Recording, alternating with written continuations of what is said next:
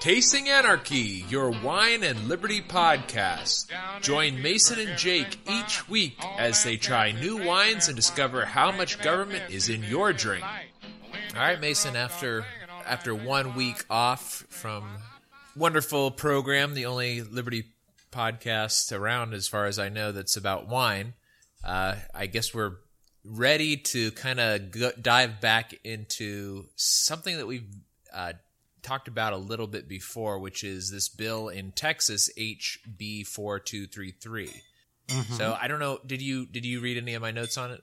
No, I wasn't able to read the notes, but I figured that was probably a good thing because you would give me like a good recap of one, kind of a restate of what the kind of the original thing of the bill is, and then what's happened since then. But first, not to get the review of the wine out of the way, just what are you specifically sipping on now? Because it looks like from the notes you may have two. So I think you're just on one at the moment. I am just on one, but I have two in my notes, and it's to sort of make a point about what we're going to discuss in the bill recap. Okay. And so what I'm sipping on right now is Sleeper's Oakville Reserve Cabernet Sauvignon from 2013. It's 14.9% alcohol by volume. Very, very beautiful color. It's a deep purple, consistent coloring throughout, which kind of indicates that it's a younger wine. Now, 2013 for a cab is pretty young. It's really, I gotta say, just a very beautiful color. I like looking at it. It's just very pretty. Smell wise, it's got really nice black fruit, a lot of ripe cherry, and vanilla, which for the listeners, when you smell a little bit of vanilla on wine, it typically indicates oak aging. And because it's a California Cabernet Sauvignon, of course it's got oak aging. So taste-wise, black fruit, very smooth tannins, incredibly well balanced with the acidity and the fruit. It is a little bit hot on the throat, but I've had it decanting now for several hours, and that kind of smoothed out a little bit, so it's not as hot. Although I do kind of like the hot on the throat. It's kind of like a nice sensation. Well, now let me ask you a question in that. So I know a lot of the times that's something that you look for in your cabs.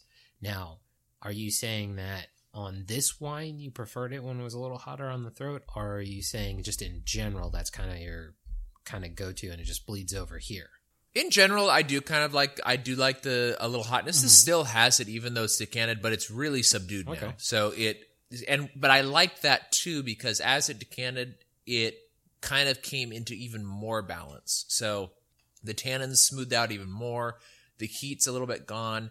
There's still a lot of fruit flavor up front, but the acidity kind of is showing better, I think, now. And to use like Elizabeth from Wine for Normal People's analogy, the frame of the picture is very even now. And, if you stretched a canvas over it, you'd be able to paint a very nice picture. It wouldn't be distorted at all. This is very, very well constructed, I think.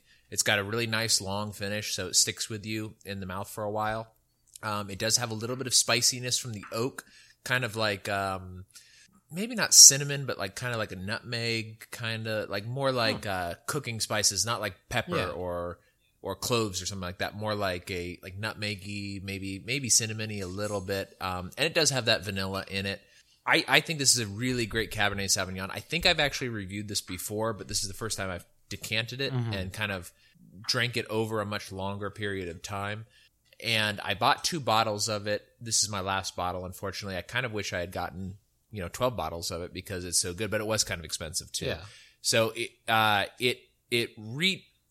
doesn't retail for anything actually, because this particular wine the Sleeper label belongs to Last Bottle Wines. Mm-hmm. So they do put out a lot of different wines, and basically whatever they are putting it out as, that's the retail price, because they don't sell it anywhere else besides Last Bottle Wines. Interesting.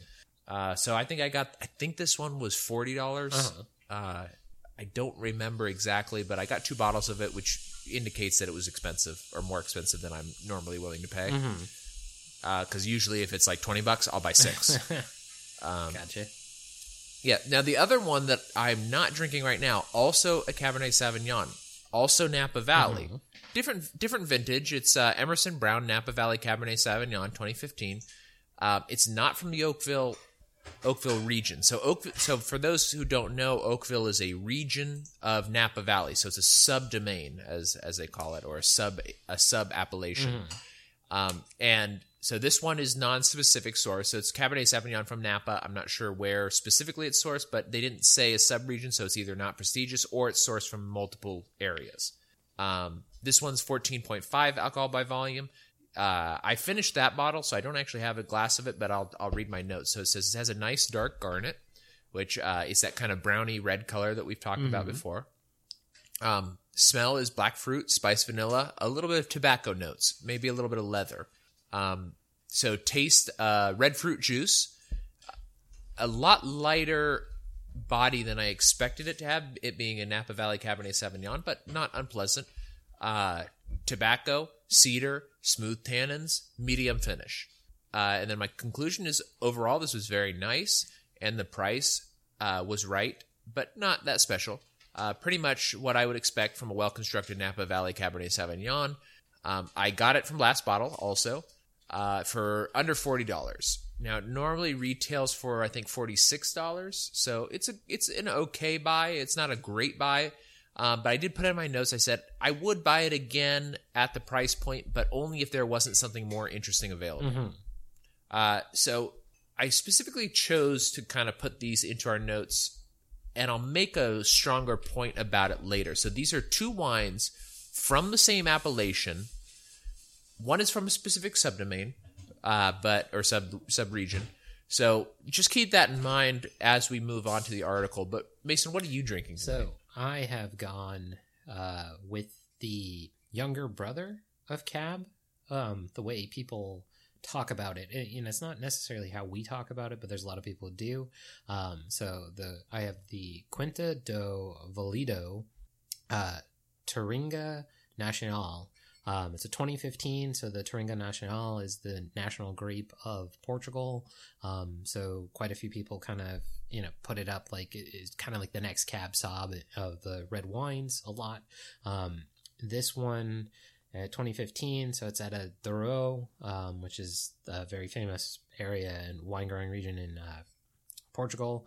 14% alcohol by volume, so it's 100%.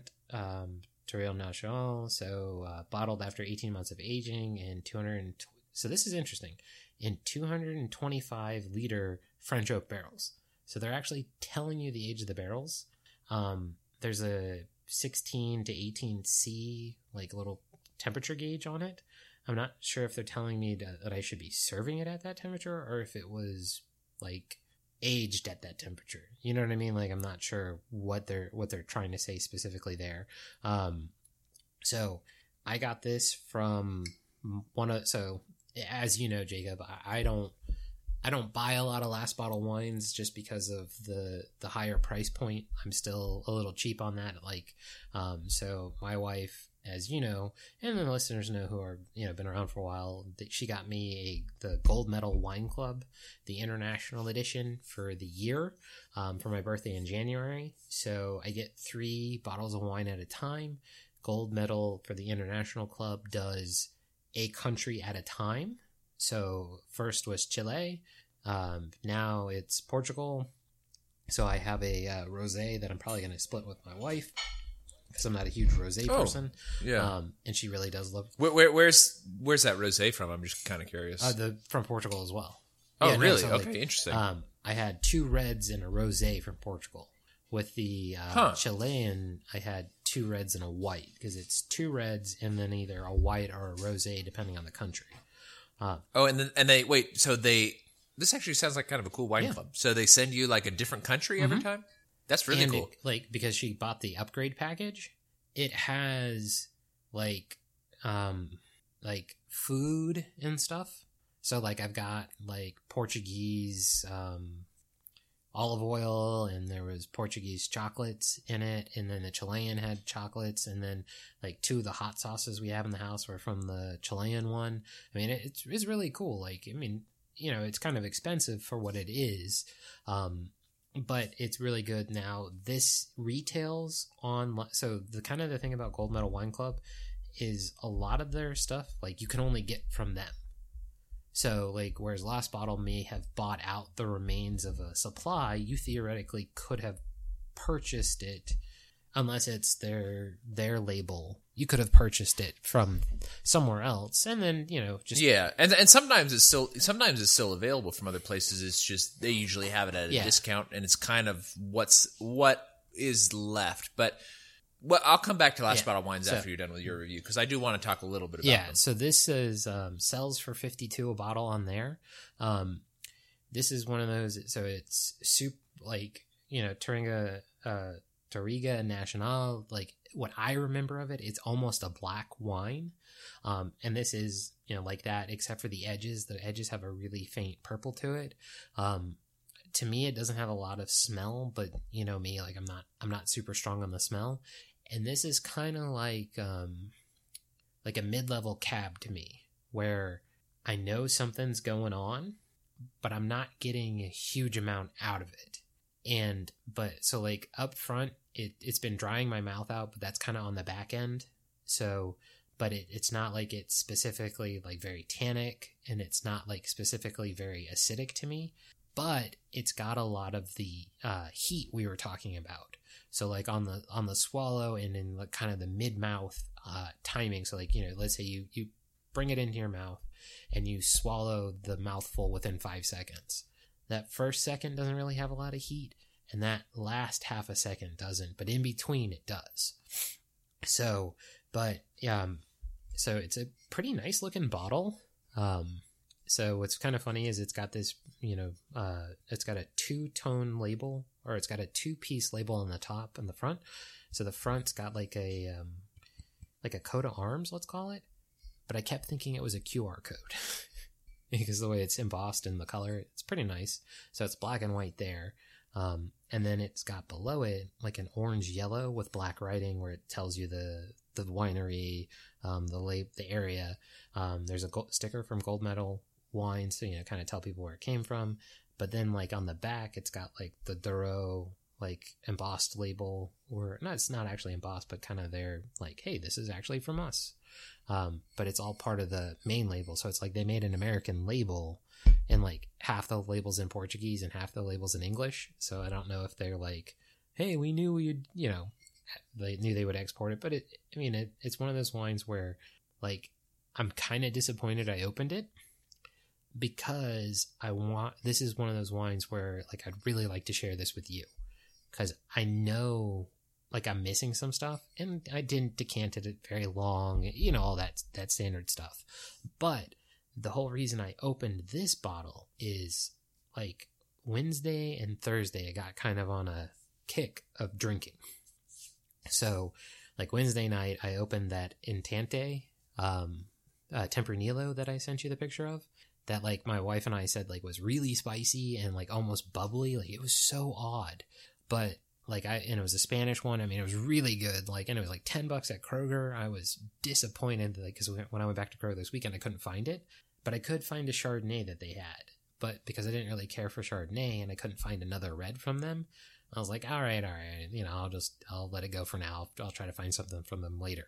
So I got a New Zealand, Sauvignon Blanc, but I haven't opened that. So I was like, but I had been on this kick, like drinking the Intante, and I was like, I want another red wine. And I've got the rosé and 2 whites from my other wine. So I opened this one, and I had already blown out my palate with that Tempranillo. So I was just like, oh, drink. One, this one's actually, now granted, like the scores don't mean a huge amount because wine is so subjective, but there's this is actually like almost a 90-point wine. This is pretty a pretty decent rated wine. Yeah, that's the thing about the Gold Medal Wine Club. Like each shipment, like I don't know what the promised value of the wines are, but there's usually one that's kind of low.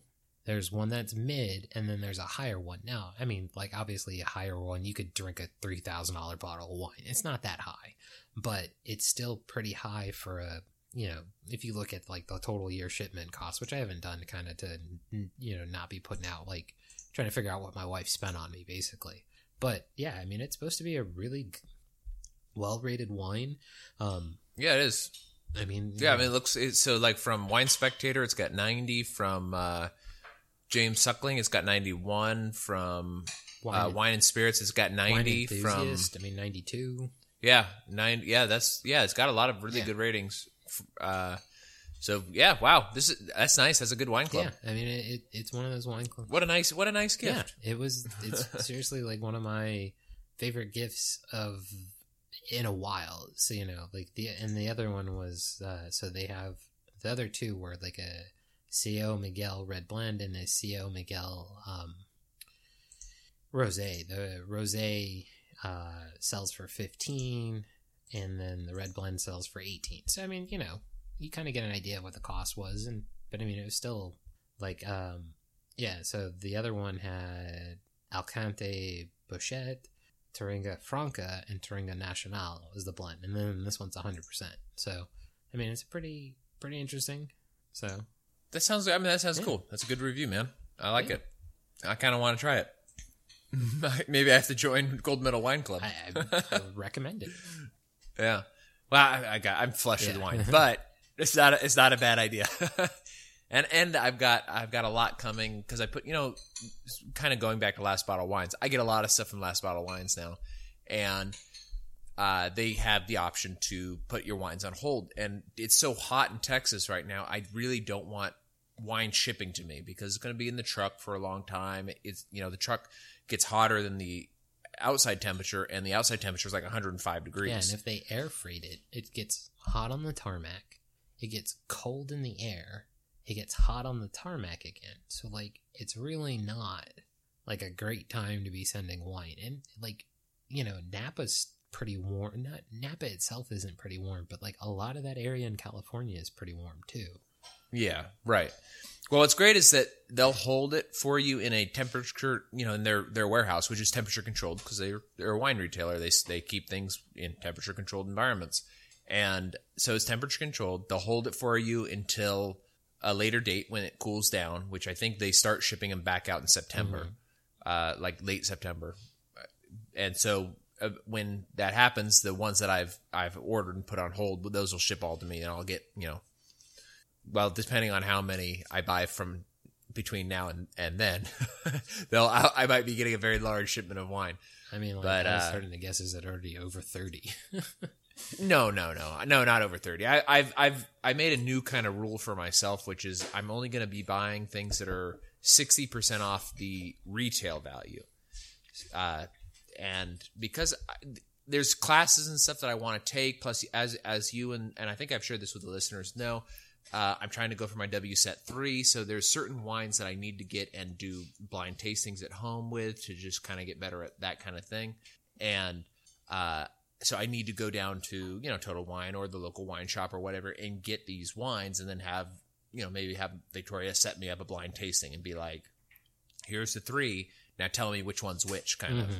And that's, that's part of the test is that, you can taste something and you can go like, oh, it's like this, it's like this, it's like this. It must be a California Cabernet Sauvignon. Or something near that, and that's how you get scored, is how close. Because a Cabernet Sauvignon from California is obviously going to be very different than Quinta do Val do Douro, Tourega Nacional. They're very different. But kind of to the point of Last Bottle Wines, one of the things that's really nice about them, and I'm to be very frank with the listeners, I'm trying to sell you on this because I know that it is difficult sometimes to pick good wine. You've got a curated wine club, which is really nice, and they're going to send you, gold medal winning wines, which is very helpful because you don't go into Total Wine and see everything on the wall and are overwhelmed. Now, I kind of like going into Total Wine and just seeing everything, and I do get overwhelmed still. And it's sometimes difficult to pick stuff. Sometimes I got to text Jackson Blood and be like, "Hey, dude, is this good?" and he'll be like, "No, not at all. Don't pick that." And then you'll buy it anyway because it's like, "Hey, wait." Yeah, exactly. Wait, it's only $9. I'll buy it. But yeah, so that's a little overwhelming. So if the listeners are interested in getting better wine and starting to experience a little bit better wine, but kind of what you like, that you like red wines. That's the first place to start. What do you like? Red, white? Do you like rosés? All of those are available on Last Bottle Wines. You just got to keep an eye out at it. And if you know that you like red wines and you know that you like robust red wines, you know that when a Napa Valley Cabernet Sauvignon comes up for $20 on Last Bottle Wines, original price $55, you know that's something that you could risk. Mm-hmm. And you could risk it by only buying 1 or 2 bottles at that price, because you're going to get free shipping if you go to tastinganarchy.com and sign up through our link. So you're not even going to have to pay for shipping. You're going to get a wine that is curated. It's guaranteed to be a higher quality wine. Usually they're rated at over 90 points. Now, granted, the point system I don't put a whole lot of faith into, because wine is very, very, very subjective. But you are going to get a wine that is a small producer, almost always.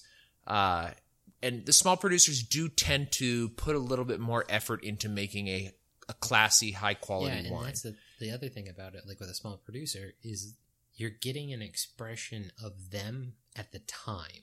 Where, like, and this is not to, like, knock Robert Mondavi and, like, you know, the big wine houses, but, you know, they have brands and labels that need to be consistent.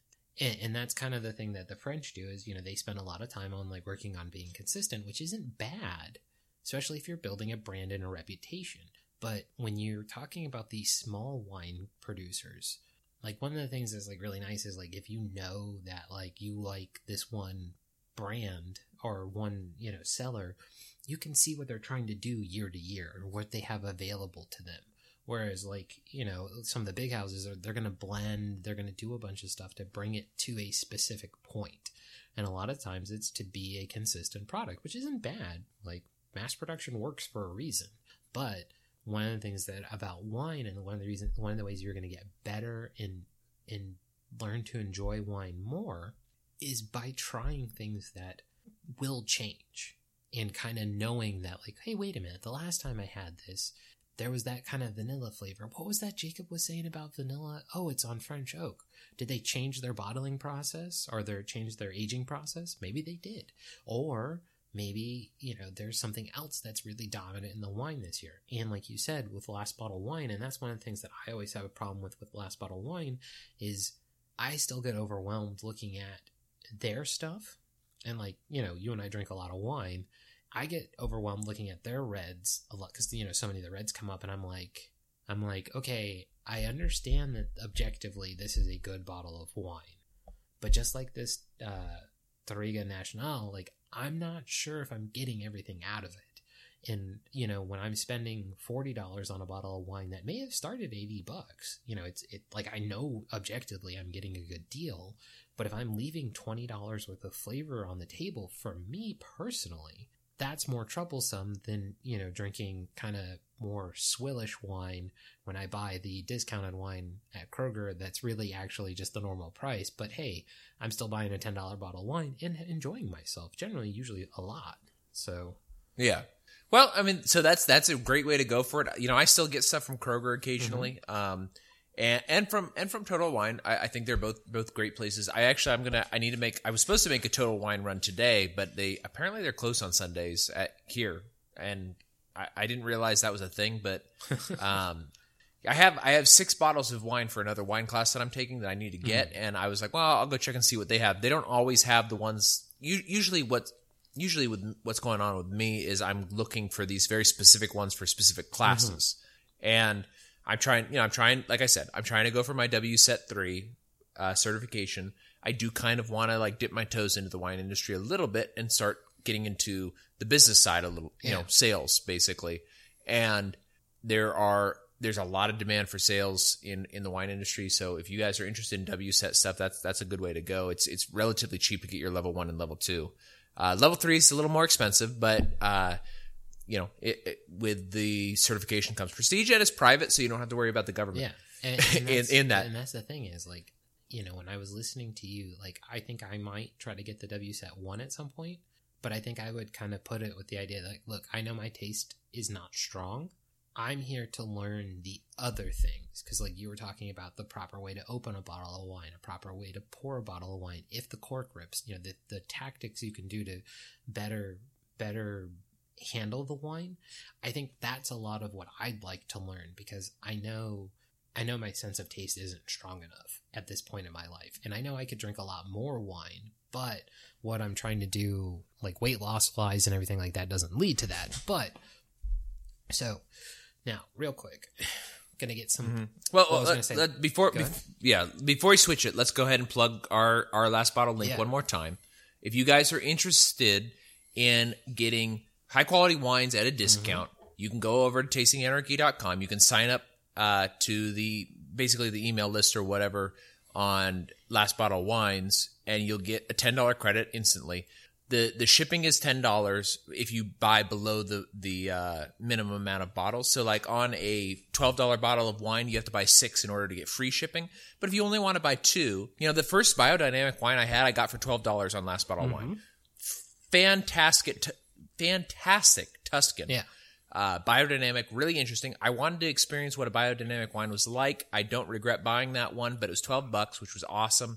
And I believe that was either the first or second one that I bought, and I got that $10 discount from Elizabeth from Wine for Normal People, and so I got free shipping on it. I didn't buy 6 bottles of it. I bought a couple of bottles, and since then now I bought an additional 6 of it because I liked it so much, and it was only $12, and it came back up. So they do kind of say that the wines don't come back up. They do eventually if everything else sells out. And if they don't sell out of it. So that's kind of exactly, thing. Yeah. Like, they have this, it kind of like, there's a thrift store locally to me that says miss a day, miss a deal.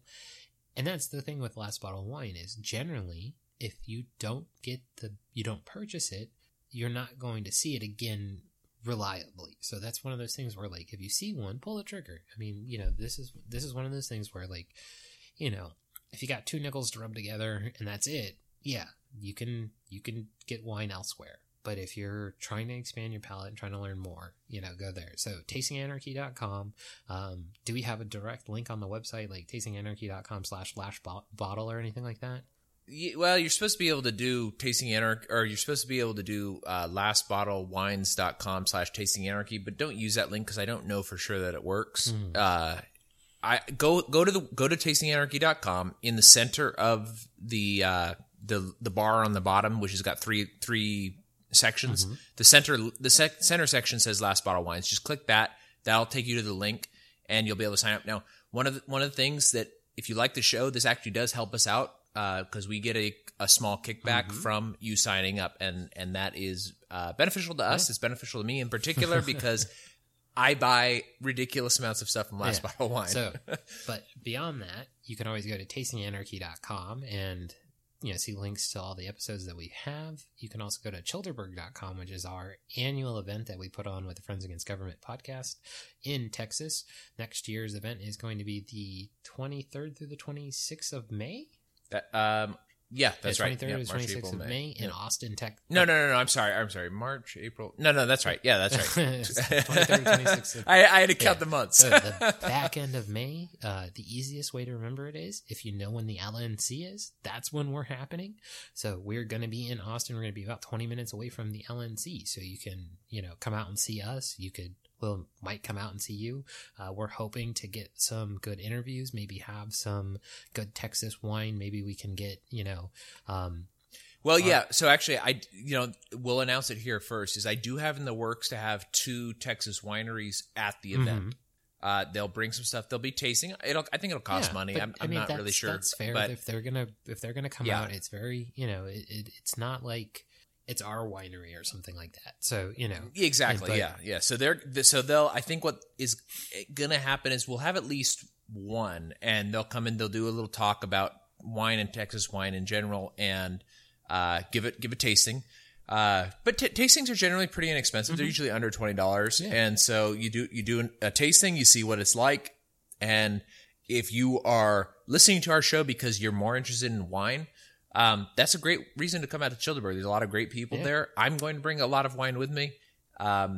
Mason, you'll be drinking my wine for sure. Yeah, so I think you can hang out with us and talk wine. I mean, that's one of my favorite topics right now, and will be probably for many years to come. Yeah, exactly. So we'll just talk about it. Because the LNC is going to be happening, we are going to probably kidnap Mark Claire, though he doesn't know it yet, and drag him out for an hour or two just to get him away and get his head calmed down from all the shenanigans he'll be up to, but also, to pump him full of Texas wine. I may bring some Virginia wines. Oh, that would be great. Kind of, be like, taste this, taste that, taste this. So who knows? So that's kind of that. So speaking of Friends Against Government podcast, also known as the Fadcast, Bird and our good friend Carr. I knew it, but I'm just getting there. So those of you who went to Childerberg 1, Bird wasn't able to join us, but he is, I think, like 99% confirmed for Childerberg 2. I think we also have Childerberg Dos. Dos Vandanya. Dos Vandanya. So, I believe also coming up in the near future, we should be doing an episode with Bird on our show. Carr's already been on our show. You've been on their show multiple times. So that'll be fun. And then, Oh, we actually, it'll probably be the episode before this. Well, maybe it's the episode after this. I don't know. But also check out Anarcho Inc. podcast because we were guests on that podcast. And we had him on our podcast, which I think is going to be last week's episode. And because I haven't edited it and put it up yet, but we're on his show and we talk about different things on his show. So if you're interested in the liberty aspects of Tasting Anarchy, go check that out. If you're interested just in Mason and me, that's a great show to go check out as well. Because we're it's one of the few shows that we're on as a guest duo. Because normally we aren't. We both have been on Sounds Like Liberty. So if you want to hear music, check out Nikki P, who also may be at Childerberg Dos, just depending on what all happens in life. There's going to be so many people at Childerberg Dos, so many of the podcasters who you know and love, they'll be there. Now, the big thing is, Childerberg Dos, just like Childerberg 1, is free for the attendees directly. Now, if you do a tasting or if there's like some sort of other thing, maybe a quesadilla bar again, those are at your cost, but we are putting on this event. We are trying to help make this event cost neutral to us. So at childerberg.com, you can see our latest edition t-shirts who feature some two of your wonderful hosts and then two mystery hosts. No, it's just Bird and Carr. So you can investigate Childerberg. We have kids size, we have ladies sizes, and we have guys sizes. And baby sizes. And baby sizes. The baby sizes have a special hidden color. If you all follow us on Instagram and or Twitter, I believe you may have seen Foxy wearing a wonderful shirt. That's right. But yeah, the best way, the way we pay for these events is we sell t-shirts. I'm sure we may sell other things in the future as well, but at the moment it's t-shirts.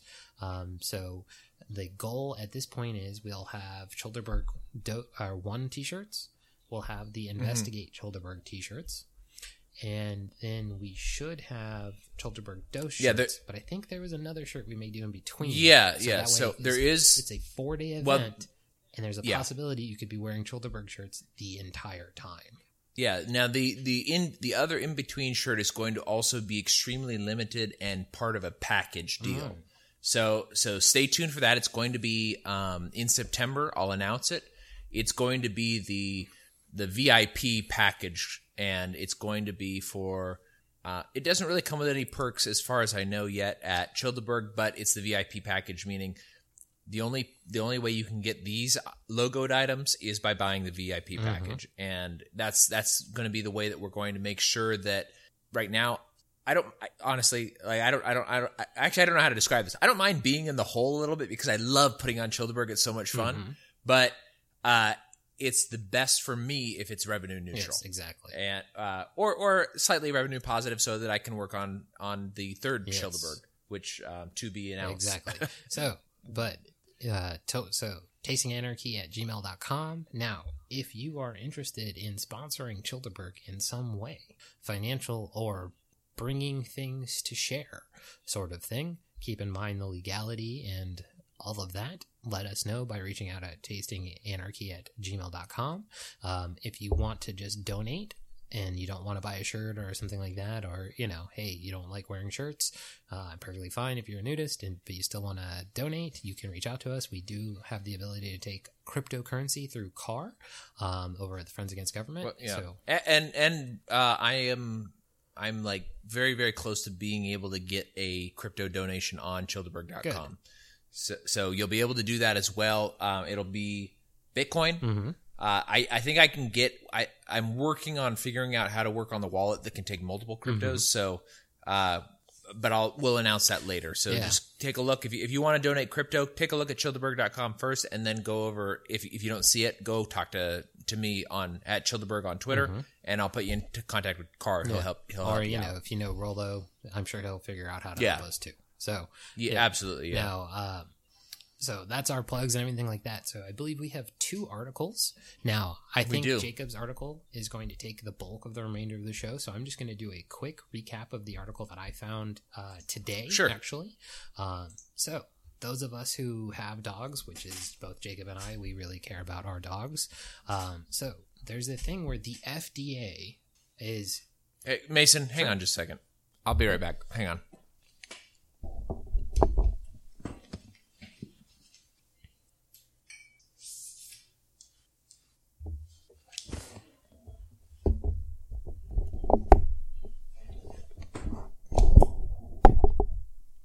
Sorry, there was some noise. Okay. So, the FDA is apparently trying to get in on the dog food game, and apparently they are issuing some sort of advisory based on, like, I don't know who's reporting stuff to the FDA, but apparently, like, there's a thing called DCM, which is the idea that, like, a dog has basically, like, high blood pressure. I mean, like, or, it's like heart issues. But it's not like heart issues like this gave my dog, like, a heart attack. Like, something like it's like immediate poison. So basically, like, this thing is incredibly difficult to detect in dogs. So the people who are detecting it in dogs are people who are much more wealthy. So the concept is the FDA is making like a big splash over something that very few people have the ability and very few people actually follow out. So like it's kind of this idea against grain-free diets, which is generally the more expensive dog food. So the article is on fee.org, so the Foundation for Economic Education. The article is by Ross Marchand, I think is how we would pronounce his last name. Yeah, I think so. So basically, it's like how the government is overreaching into our lives yet again, trying to tell you about what you should feed your dog. Now, the FDA has already had a horrendous track record on telling humans what to eat by, basically trying to push the Mediterranean diet and these like weird diets that like don't correspond to anything, and then. Well, yeah, I mean, even before that, the food pyramid. Yeah, like. Yeah. Just basically they don't know what's going on with humans, and then they're trying to push these unfounded studies. Now, the whole reason I really wanted to talk about this article personally is the author does throw the FDA several bones in there, saying like, oh, if there's like some sort of, outbreak of salmonella or like basically like something proves toxic, it's best to have the FDA deal with it because they can act right away and act unilaterally, which... I have noticed that on Fee that happens relatively frequently, that they'll get somebody who's quite moderate, especially from our standpoint. Yeah. And actually, we talked about it on the show a long time ago. There was an anti-gun article that was on there briefly, very briefly. And I was like, for lack of, I'll rephrase it. What the heck? And then I sent it to you immediately, and then you weren't able to open the article, and it was because they had taken it down. And that's kind of, so I'm not sure how they curate their article writers. And that's one of the things is like, they do post Bob Murphy stuff quite often. So, they and I think Jeffrey Tucker writes a lot for them. Jeffrey Tucker used to be very big in their stable. And, here's the thing. I understand somebody who's not an anarchist position on saying that having somebody who could act unilaterally may be useful in a situation when, like, if somebody was passing out stuff that was, like, tainted with uranium. Yeah, we know uranium's poisonous. We know that you probably shouldn't be eating uranium. But that takes away people's agency, all the stuff that goes into that. So it was one of those things where it's like, I thought it was such a beautifully written article about, like, kind of them saying, like, there's very little information that they're actually acting on. There's no empirical studies. It's not like they're acting on 50 years of well-documented research. And there's a dog magazine called Dogster. And apparently Dogster is like kind of spot on with the food. So, the Mary Ruick book that you got me where she's taking on the FDA. And there's I forget the name of the magazine that basically has predicted all of the recalls the FDA has done. Yeah, I don't recall what it is either, but she mentions it in the book. Through basic evidence. And, so I saw something about where these researchers had trained an AI, like a machine learning thing, to read over material science papers. And they didn't teach the AI the definition of any words or any material science specific terms and things like that. I couldn't, it was hard, it's not that well written, but it was all right. But basically they ran this thing, and what they were doing is looking at scientific papers and basically predicting new stuff out of them and kind of going over correlations and things that were missed. And they were able to successfully predict new materials that eventually did get produced. So it's not like the FDA is doing that, where they're taking all of these papers and just going, look, we've taken, 30,000 papers and we think this is the best diet for humans based on this copious amount of research that we've run through a statistical algorithm. They're just going, we got 500 reports of dogs with problems, so we got to act, or we got to release some guidelines. And again, go against dogs being on a grain diet. Dogs are carnivorous. They should be eating meat. That's what they are. And if they die early because of it, that's their natural diet. Yes, they do occasionally, they're not omnivores, but they're not 100% they're not hyper carnivores.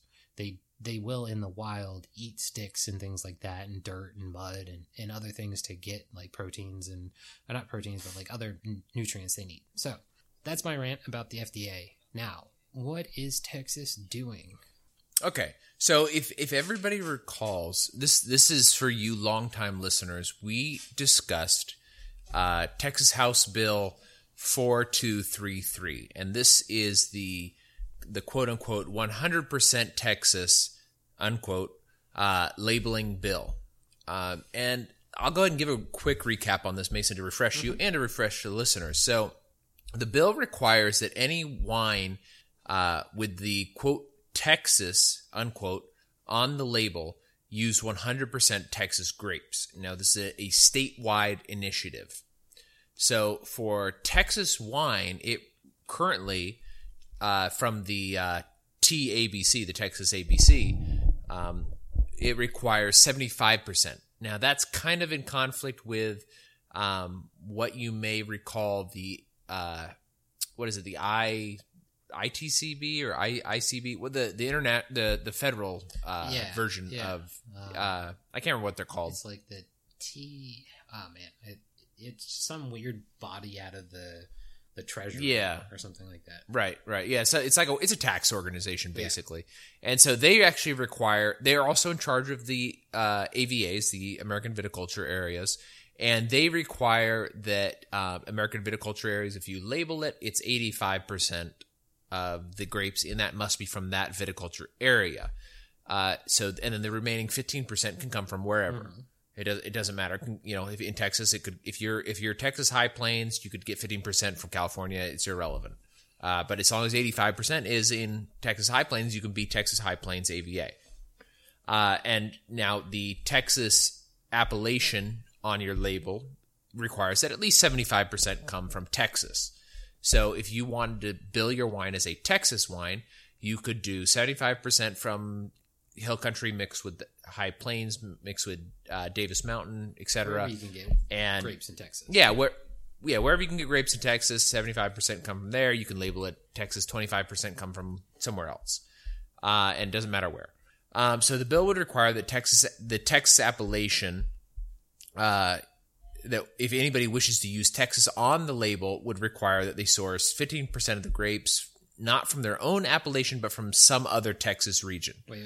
The bill, it would require that I couldn't do 100% Hill Country?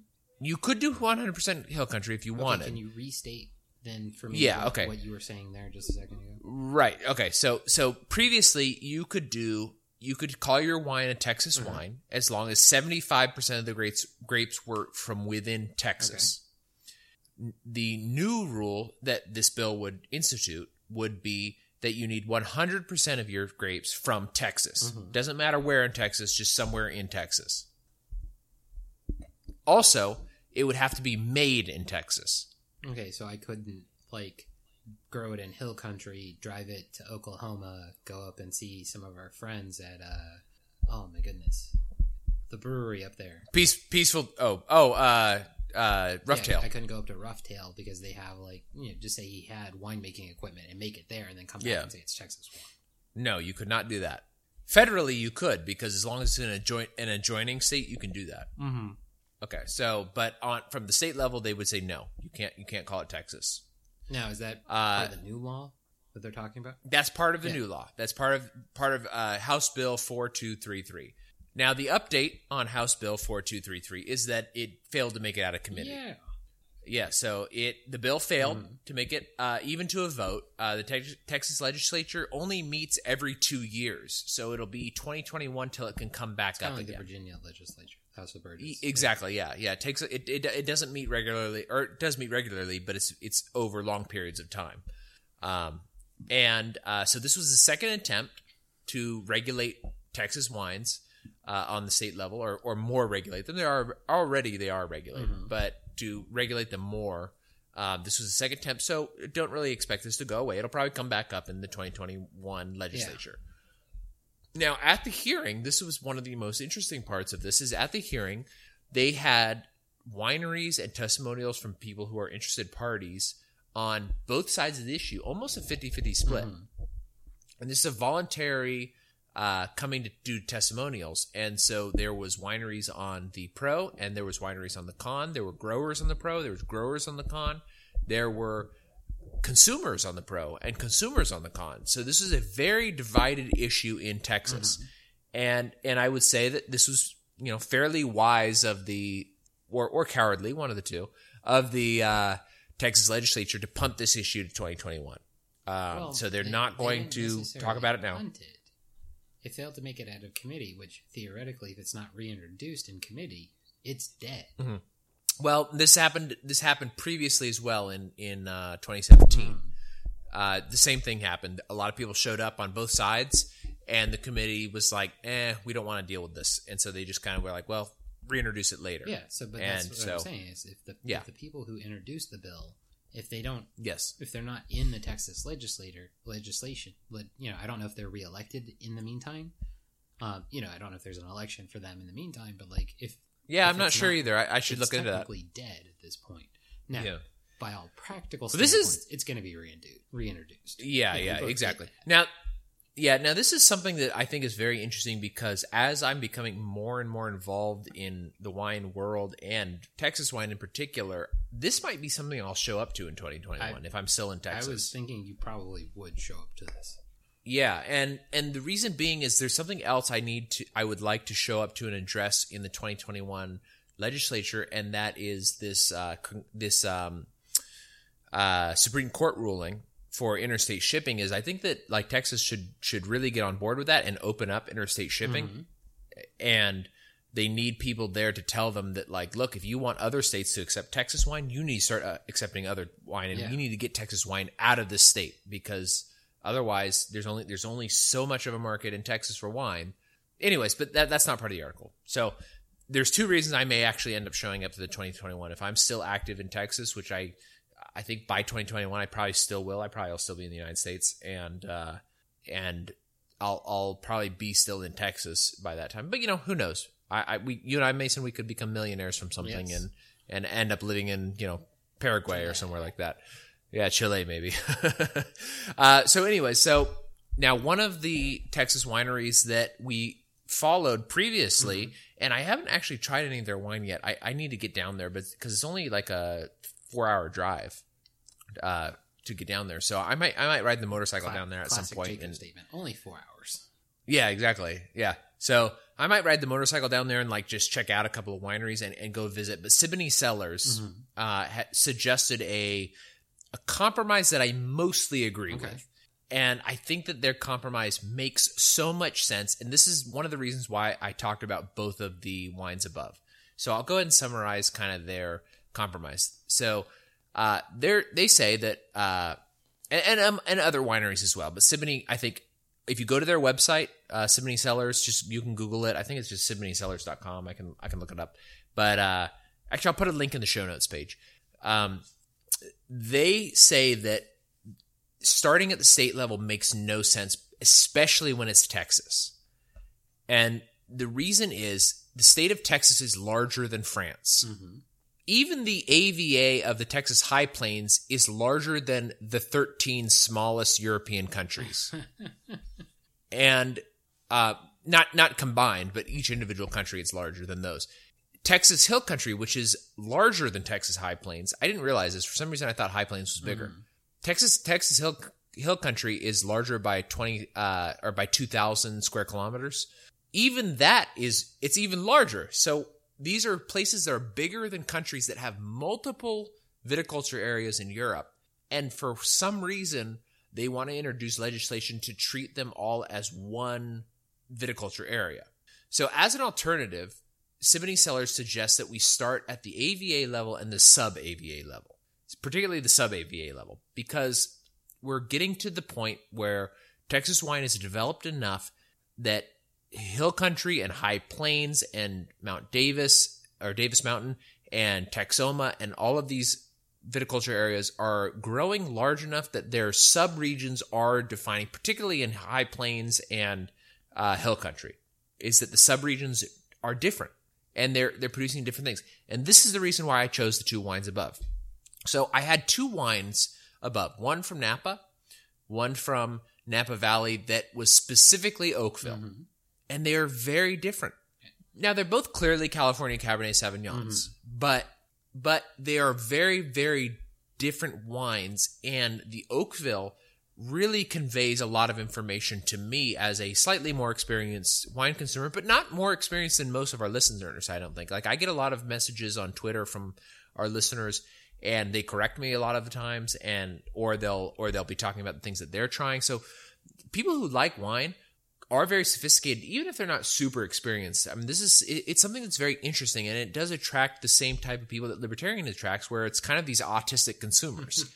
Where they're like very, very obsessed with their product and their ideas and the things that go into it. And they're willing to do a lot of research and a lot of reading. And wine really lends itself to that. Now, wine is also good for people who just want to get drunk because there's a lot of cheap wine available. And the cheap wine oftentimes is very good. But it's such a diverse array of beverage that it attracts a lot of people who really want to specialize in their type of thing. And so when it comes to the American viticulture areas and just the appellations in general, is you end up getting these very, very, very specialized interests that are very important to the consumer. Texas doesn't really mean anything to most consumers. Hill Country is incredibly different than Texas High Plains. And you Mason and I know, I went and did some planning with somebody who's putting a vineyard in the Mount Davis region. That region is going to produce something completely different. I think that there's only one producer there right now, and I don't think they're doing that much different. But I think that Ricky from Alta Marfa is going to be producing premier, amazing Cabernet Sauvignon. Probably some Cabernet Franc. He also has some other things. I think he planted some Mourvedre, which is a very delicate grape, and could produce a very nice, dark, very highly tannic, very robust wine. And the diurnals in the Mount Davis region are really interesting. So for the listeners who don't know what a diurnal is, the days are often very hot and the nights are very cool. And this is very, very good for grape expression of terroir. So we've got these different regions in Texas that are expressing different things. The terroir is starting to come into play very strongly because the region is developing. And we also have certain AVAs that cross borders. So Texoma crosses a little bit into Oklahoma. And there's I can't remember the name of the valley offhand, but it crosses over into New Mexico. So we have regions that actually have more affinity to other states than they do to Texas. So why would you regulate on this basis? And that's what Siboney is saying, is that, you know what, if we want to talk about the 100% Texas label, let's start at the AVA level. Let's let the independent bodies that regulate the AVA So they're granted this regulatory agency from a federal agency, which I get is not what you, Mason, and I are in favor of. We would much prefer people to take a different tactic, a voluntary tactic, and well, from my perspective, a trademark tactic. From yours, maybe something a little bit different. But from the AVA and the sub-AVA region, we could go ahead and start requiring people that use our 100%, let's say 100% Texas High Plains region. We could say that from our AVA or our sub-AVA that we require 100% Texas grapes. So you need 85% from our region or our sub-region, and then the 15% additional can be from somewhere else, and that's fine. And we're going to go ahead and talk about that as Texas. But kind of to the point, and they did a lot of research this on the Siboney Sellers article, and I'm going to go ahead and reiterate a lot of it because I think it's important to think about it, how important the AVA is, or the appellation in Europe is compared to the state or country. And everybody keep in mind that in the United States, our states are larger than most European countries, and that's kind of the point of the United States, is that it's the United States. It's supposed to be countries united in a federation of states. Let me talk on that real quick. So yeah, go for it. You were talking about like High Plains, it being like larger than, or no, Hill Country being like larger than 13% or 13 of the smallest European countries. There are 51 countries in Europe. That's 25% of Europe is smaller than the AVA in Texas. But right.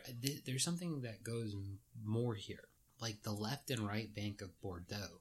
That's literally the same AVA. And they're completely different. From that description. Now, how much of that is enforced by being left bank compared to right bank and like, you know, specifically doing something because that's what's expected of left and right bank. You know, there's a lot there.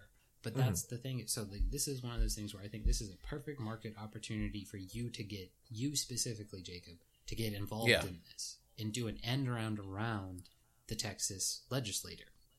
Is to come up with a labeling scheme, or not scheme, because scheme is, you know, negative connotation, but basically, so this is the perfect opportunity for the market to show how good the market is. You could create a series of labels that are 100% Texas wine, but then you could also produce so you have the 100% Texas sticker, but then you could have the AVA sticker, where it's certifying that at least 85% of the grapes that are presented in this bottle are from this specific AVA. So you could present, and, you know, like, let's say that, you know, minus the cost of the sticker, the certification is $1,000 for each vintage, let's say. You know, something that is not going to be so cost prohibitive that people wouldn't pursue this.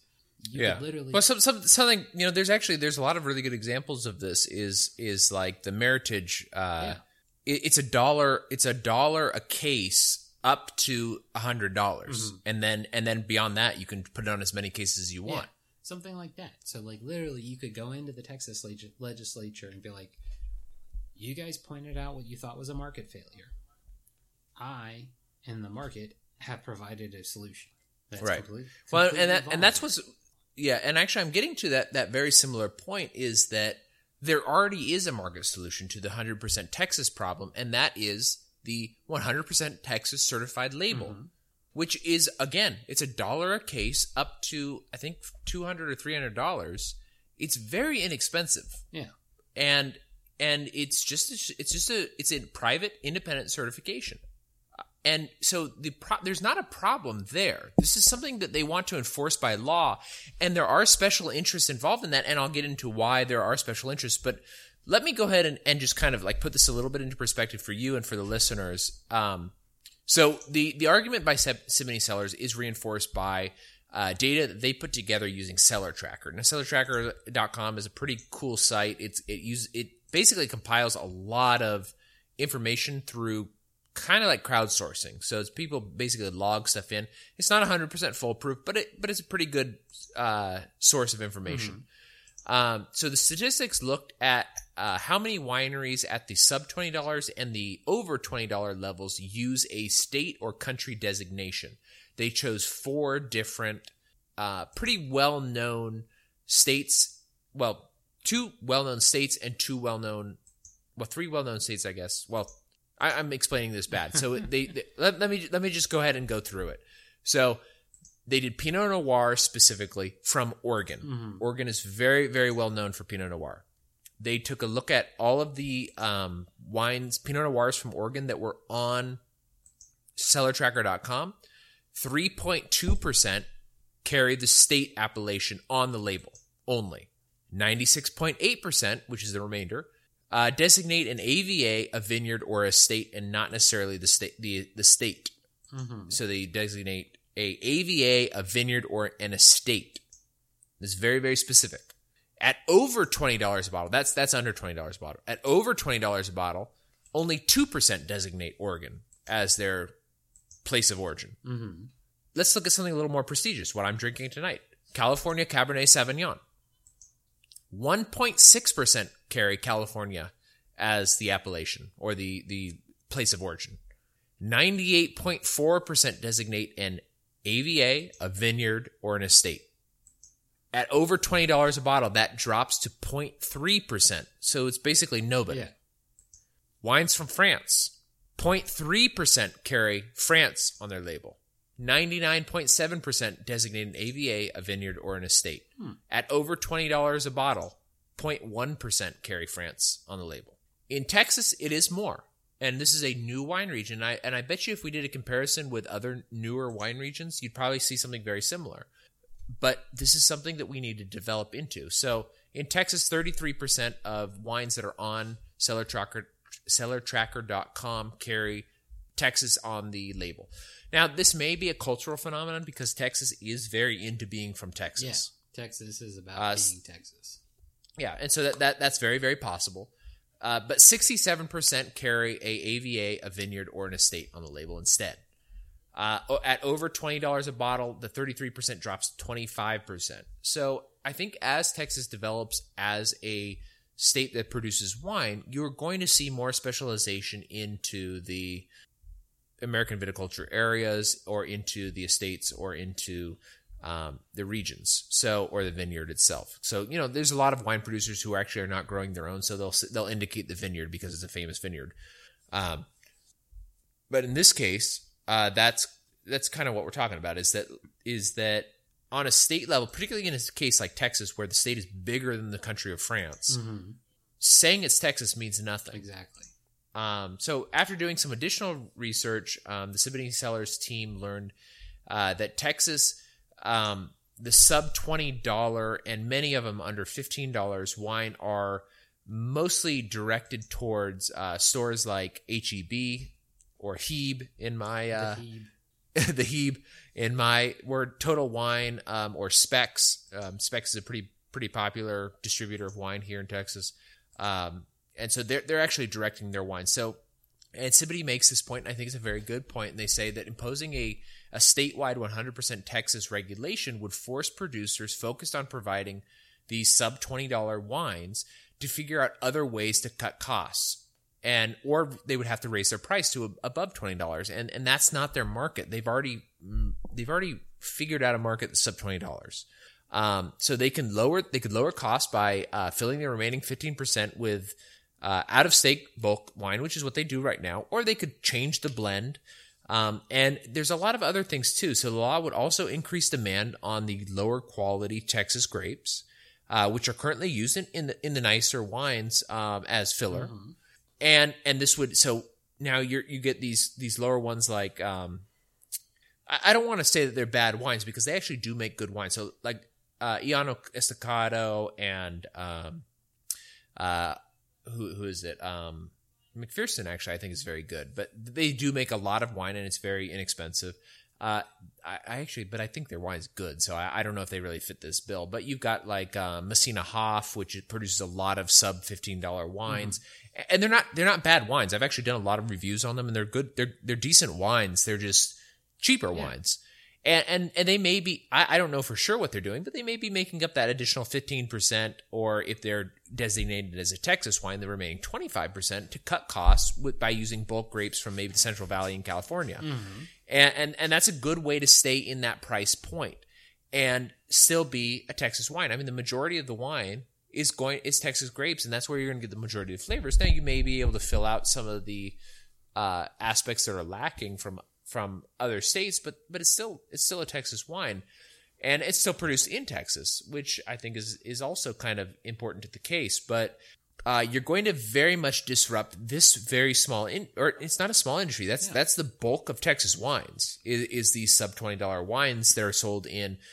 even Kroger. I mean, Kroger, HEB, Total Wine, Specs. These are all the sub $20 wines that are available. If you go into your Kroger and take a look at what Texas, if you're in Texas, go into your Kroger and take a look at what wines are available to you from Texas. If you go into your Kroger or whatever other grocery store that you have and you're in a different state, go and see what's local to your state. Virginia has the same thing. Mm-hmm. Where if you go into Kroger and you go to the Virginia section, not all of them have it, but some of the actually it was Marketplace. It was not Kroger. The Marketplace has a Virginia section, and the rest in peace, Farm Fresh used to have a Virginia section. It's mostly under $20 wines, and so they're trying to fill this niche market, which is people who are interested in drinking things from their state. For you and me, that's kind of arbitrary, but because we are a little bit, we are kind of, we like our states and we're interested in our states, but for the most part, they're just kind of lines on a map. Excuse me, Jacob, we're a commonwealth. Yeah, exactly. There you go. That's the thing is, like, to me, it is a line on a map. So this is the one thing I'm going to push back on. Sure. And this is where I think a lot of the people who are pushing this don't understand the availability of the free market, and they basically see an opportunity to use the government as their long arm. Whereas you and I, readily admit, hey, we don't want this to be enforced, but we do want to know where we're drinking from. We used to be predominantly single varietal drinkers. We used to specifically look for wines from a specific area. Maybe it's a country, maybe it's a specific state, those sort of things. Like we would specifically drink Cab from California because that's what we knew. Whereas, like to find out that, hey, I'm buying this product that's labeled Texas and it's not 100% Texas. I understand like somebody kind of going like, well, now I feel like I got ripped off. But also it's one of those things where like, I think personally, I think they should label everything on the label. Like, but I would do that if it was my winery. I would say, oh, this is 100% Cab. No, it's only 100% Cab if it's actually 100% Cab. Like, I would literally just tell everybody where everything came from to the best that I could, because I find that information very useful. And as a wine drinker, I don't think that personally is going to put me off on drinking it unless they said found on the side of the road. And even then, I probably would drink it. So, it's like the other guy that you helped out who lost most of his one of his harvests to hail. Oh yeah, Ricky Rowdy. Yeah, Rowdy. Like, I'm super interested in getting a bottle from his field blend because I want to help Ricky out. But also, if Ricky could make enough to, like, say Ricky had just enough to make. Yeah, Rowdy. Rowdy. Well, and I haven't gone there. I'm going out next month probably to help him harvest. Yeah, so like let's say Rowdy had like enough to produce 100 cases Cab, but he needed like it would have been 85 if he didn't blend or something like that. But it's enough where the profile is still him. Now he can't label it that way. So like it's one of those things where it's like people are using the long arm of the government to negatively or air quotes positively impact themselves or others based on their choices. And that's the big thing about the government is like when you use these regulations, it basically takes somebody else's ability to do something and try something away from them that doesn't involve you. Right. Like if you as a customer are mad about this, then demand that go to the winery, call the winery, ask them what's in it. The vast majority of the time, I bet if you were, got a hold of most of the wine producers now, like if you're, reach out to Robert Mongavi or like some of these French wineries, like obviously within reason, like most of them will be upfront about it. It's like, oh yeah, like that's this and this blend, but this is why we did it. They give you that information. They want to tell you about their product. They're not out there to be jerks. Well, yeah, true. And a lot of the winemakers, like for for lack of a better way of describing them, they're artists. Mm-hmm. They are trying, particularly with small producers, which is what a lot of is going to be impacted if this law ever does pass. Is they are trying to produce a certain type of product for a specific audience. Mm-hmm. Now, Texas does play into that. I think Texas more than any other state. I may be getting the statistic wrong, but I think it's Texas more than any other state buys Texas brand stuff or Texas made stuff more than any other state. So like not I don't mean that like other states don't buy Texas. I mean that other states don't buy their own stuff as much as Texas buys their own stuff. Does that make sense? So the label Texas is a high return on value in Texas because Texans will buy it because it's labeled Texas. Exactly. Yeah, exactly. So that's, yeah. So I do understand why that is a big selling point, but that is not that's not really, for some producers in Texas, it is. And this is going to actually be, it may be advantageous to, well, no, it'll be a disadvantage, but a lot of the larger producers that are producing quote unquote Texas wines, they already label their wines Texas, and that's the market they're filling.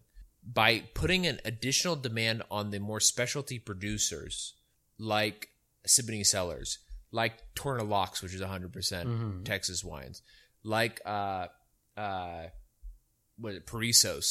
which we visited at Childerberg, which is a lot of their stuff is 85% estate grown, or actually I think they have a couple of 100% estate grown.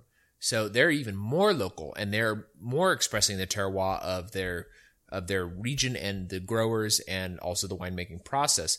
You've got, up in Texas High Plains, you had Trinity, which doesn't exist anymore because they got bought out by Bunker Hill or something like that. I can't remember who, but the brand that Rowdy used to contribute his grapes to, those were 100% Texas High Plains grapes, but more specifically, they were Texas High Plains grapes from that specific county. Yeah, and it won gold medal in its class at the San Francisco Chronicle Awards for their Malbec.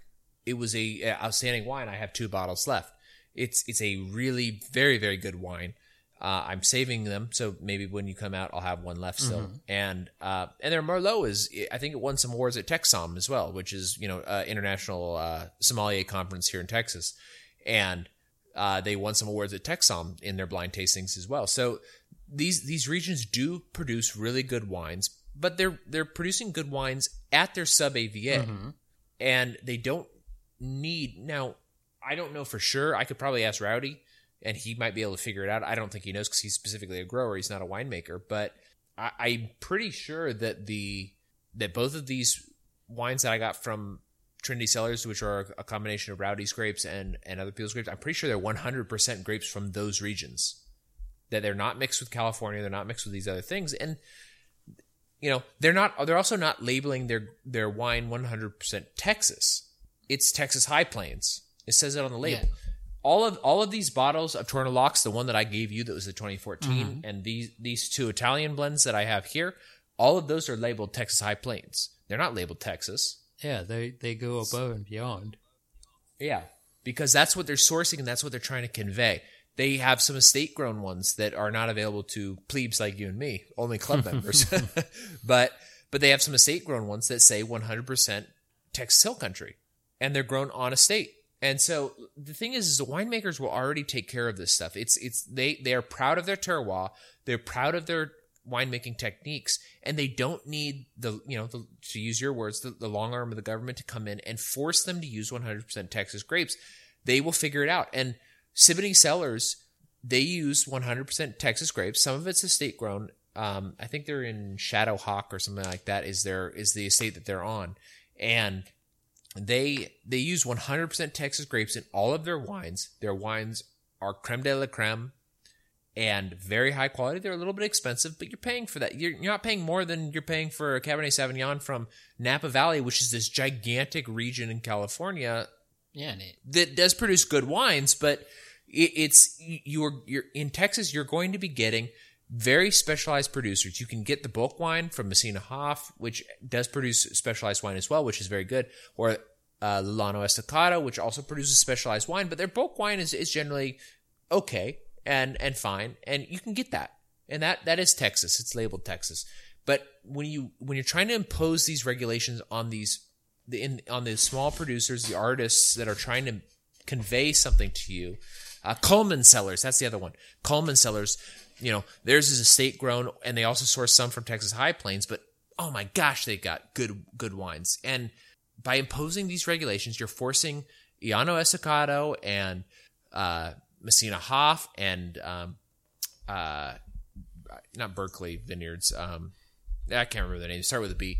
But these very large producers, you're forcing them to source that additional 25% or 15% from Texas. It's going to raise the cost for everybody else, and it's going to make it much, much more difficult for everybody else. And that's something that people don't take into consideration when a lot of times when they support legislation, is they don't realize the ripple effects. And one of the ripple effects that is very, very apparent to me is that you're going to make it more expensive for the higher end producers to produce grapes. It's going to make their wine more expensive, and that's going to cut sales. And it's going to make it more difficult for Texas to make an impact on the international or even just the national scene. The wine, to hit the wine market. Like that's the thing, is like, this is a problem that no one else is reporting. You know what I mean? Like, right.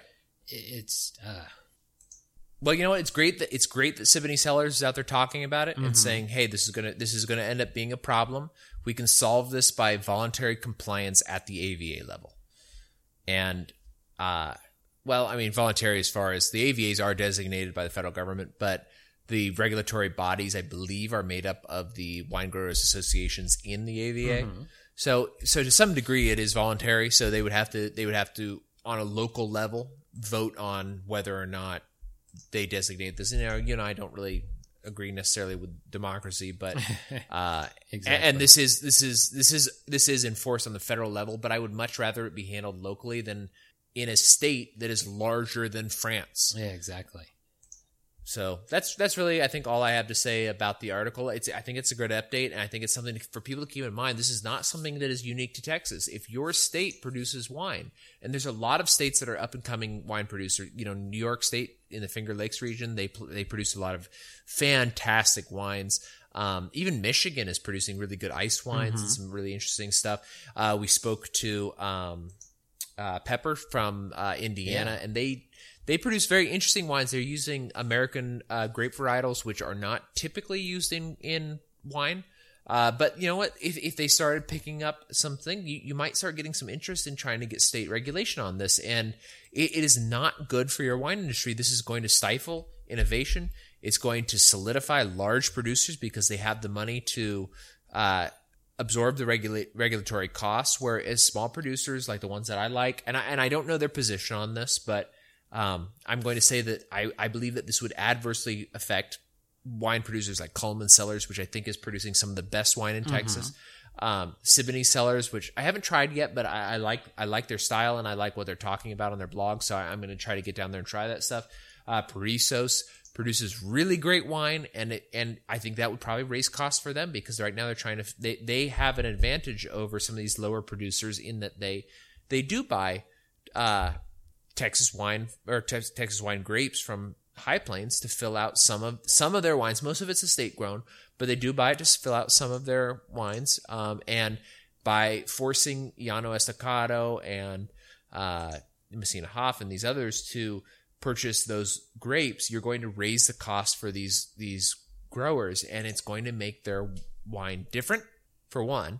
And it's also going to make it more expensive for the other. So just keep that in mind when you think about how much government is in your drink. Just think about how these regulations impact what you're drinking. It does add a cost. Mm-hmm.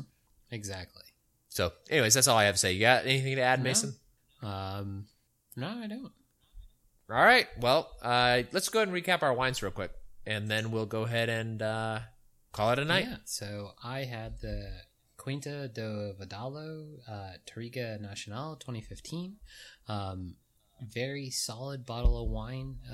I know I'm leaving a lot on the table just because how I taste and everything like that. But yeah, definitely worth looking into is what I will say. Okay, so I reviewed 2 Cabernet Sauvignons from Napa Valley, both of them under $40. The Emerson Brown Napa Valley Cabernet Sauvignon 2015, very good wine. I would recommend picking it up if you can find it for under $40 a bottle. I do not regret it at all. It's 14% alcohol by volume. If you like very fruity Cabernet Sauvignons from California, Napa Valley in particular, this is a great wine for you to choose. If you go ahead and use our link and sign up at Last Bottle Wines, it's not a wine club, so there's no obligation to buy or anything like that. You can get this Sleeper Cabernet Sauvignon next time it comes around. So the one that I'm drinking tonight is Sleeper Oakville Reserve Cabernet Sauvignon from 2013. I think they're actually out of this because they announced that they were out of it, but they do still have 2014 available, and it'll probably come back up very soon. It's 14.9% alcohol by volume. Superb wine. So if we'll see what I don't know what 2014 year was like, but if it's anything like the 2013, it's definitely worth it at probably any price under $70 a bottle. If that's your price point. If it's not your price point, go ahead and sign up at Last Bottle Wines anyways, because they do have stuff as low as $12. They even have rosés sometimes at $10 or $7. I've seen a couple of those. And if you like rosés, that's a great buy. And you can use the $10 credit you get by signing up at tastinganarchy.com to get free shipping if you only want to order 1 or 2 bottles. So check that out. Anything else, Mason? Stay free. All right, everybody, stay free.